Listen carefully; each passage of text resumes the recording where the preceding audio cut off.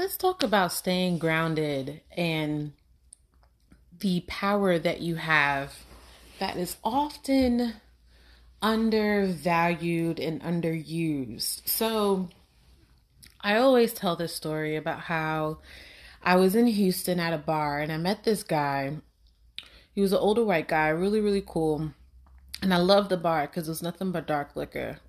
And I was there with one of my best friends, and we start talking, and I'm not always the most social person, but he looked at me and we started having an easy conversation.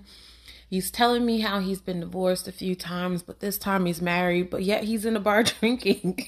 So, of course, that sounds like an amazing conversation, and it was. And I have this new thing that well, it's not new now, but I developed this new thing where I ask random people, especially those that are older than me, if they had to give any life advice or marriage advice, what would they give?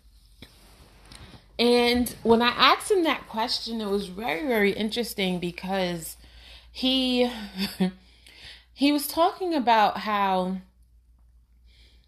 you have the power to make the decision of how other people can impact your mood or can impact who you are. And the way that he broke it down was is that if you know someone that is always drama, or if you know someone that is negative, or if you know someone that has like these trademark personality and characteristics, when you're around them long enough, you're able to, and sometimes you're able to kind of have a good idea of how they're going to react when they're placed in certain situations. So if you know if someone's had like a really, really rough day and you know that they're not the best communicator, you shouldn't go in thinking that you're going to have the best conversation with that person if they're already mentally shut down. Or if you have someone that normally get super defensive and their first thing is to attack with their words, or they don't know how to handle conflict well, then what he was saying was is that you have the duty to accept what happens to you to a certain extent. You are the one that makes the decision if you're going to allow someone to impact your mood, not the other person. So, like, if I'm in that position, I know someone is already on edge.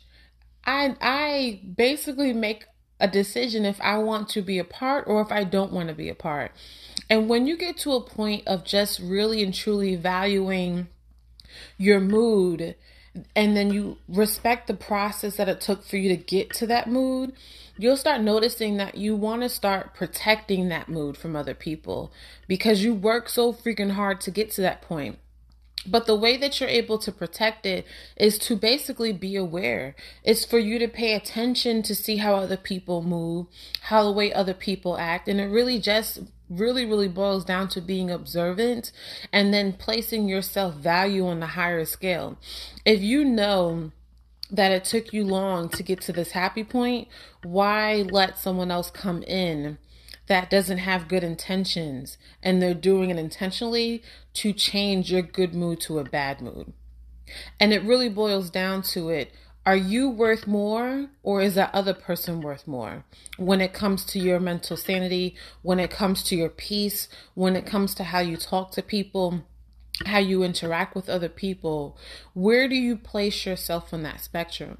And if you really start acknowledging and really paying more attention to how easy you may allow people to impact how you feel for that day, or to impact the decision that you're going to make, and you place those values higher than your own, you're always going to have an internal a self conflict. Yes, I said conflict, because you are basically minimizing who you are and minimizing how you feel and minimizing your emotions in order to make someone else feel comfortable. Now, I'm not saying that you should go through life and just put you and yourself alone at the top and not be able to take on someone else's issues or to be able to help that person when they go through a hardship. But what I'm challenging you to do is to be able to make a decision versus thinking that you don't have a choice or a right to it. It's acknowledging that there is a process of how you feel and the need and the sense of trying to protect that feeling. Because when you really, really, really, really put the work in to make sure that you're not so defensive, when you put the work on to make yourself feel and look good, when you work on your insecurities and make yourself secure in certain areas that you've been having hardships with, it's that all takes time and it takes work. And when you get to the point of actually accomplishing those goals, it feels pretty fucking awesome.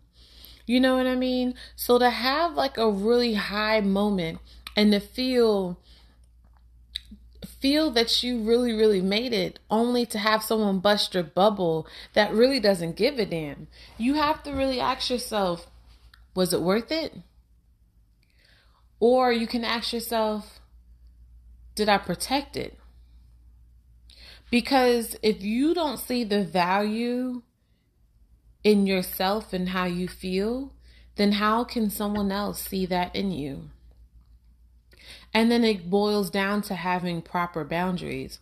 But you truly won't get to a point of learning what type of boundaries to place with individuals if you don't take the time out to place a value on yourself. And if you don't know where your value is, that, my friend, is where you have to start doing the work. Because once you start getting to a point of having a higher sense of value, the way that you interact with certain people will change. The way that you use your time when it comes to investing time or surrounding yourself with other people will change. The type of people that you put yourself around will change. Because if you're a person that normally sees people that are in need and you're always give, how much do you have to give until someone pours back into you without you asking? And if you're at a point where you're always pouring and you run dry because no one can give back to you, then you probably need to do more work and figure out the circle that you keep and if they provide any value into your life. Now, that's a whole nother deep conversation that a lot of people are not ready to have. And we'll dive into that in another time. But when you really look at yourself as a work in progress, and if you really sit down and think of how much time and effort that you take to invest in yourself to become a better person, then why would you want to hang out with people that don't see your value or their sole focus is to tear it down? And that's why I said it takes time for you to truly see and to uplift and to build up your self-value. Because once you get to a high vibration and you realize how valuable you are without someone having to validate it, then you start looking and then start reacting to things different. You start noticing what's worth your time and what's not. You start noticing who's worth your time and who's not. You start looking into what you should do that can continue to develop and build you into a better person versus spending time that is just not going to do anything either for your pockets, for your self-development, for your family.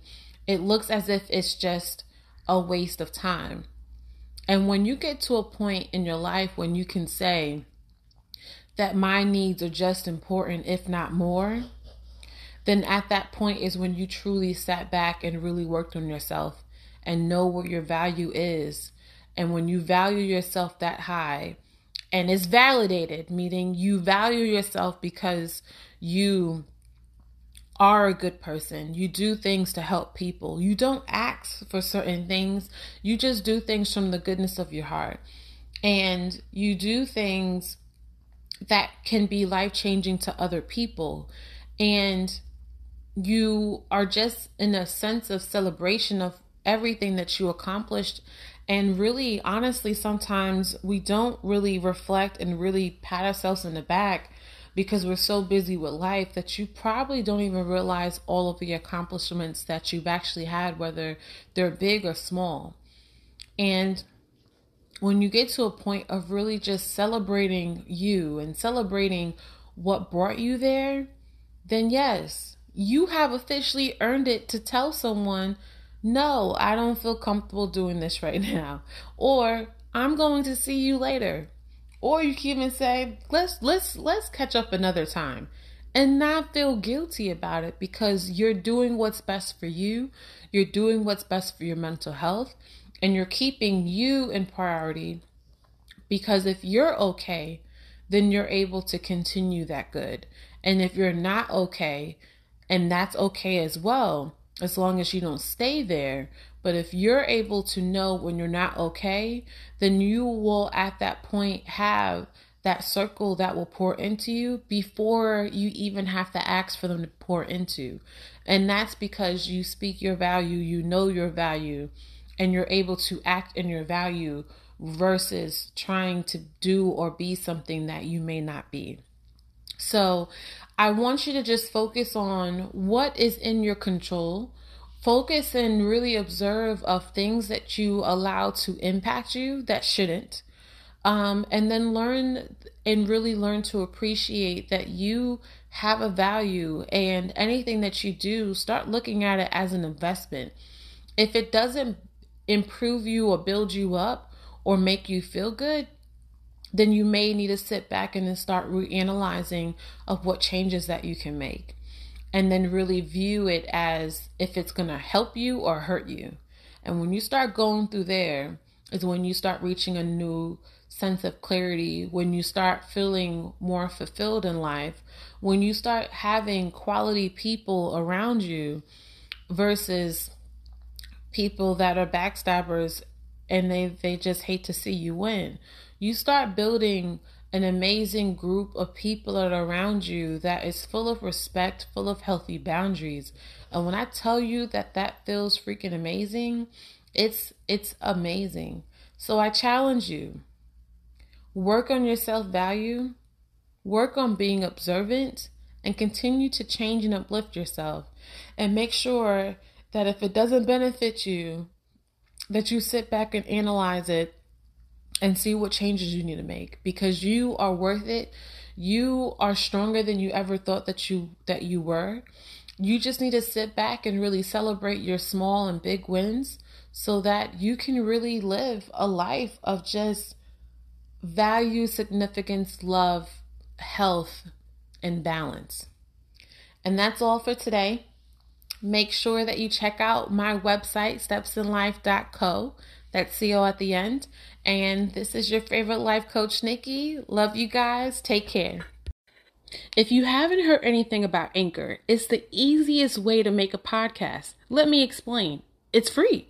There's creation tools that allow you to record and edit from your podcast right from your phone or computer.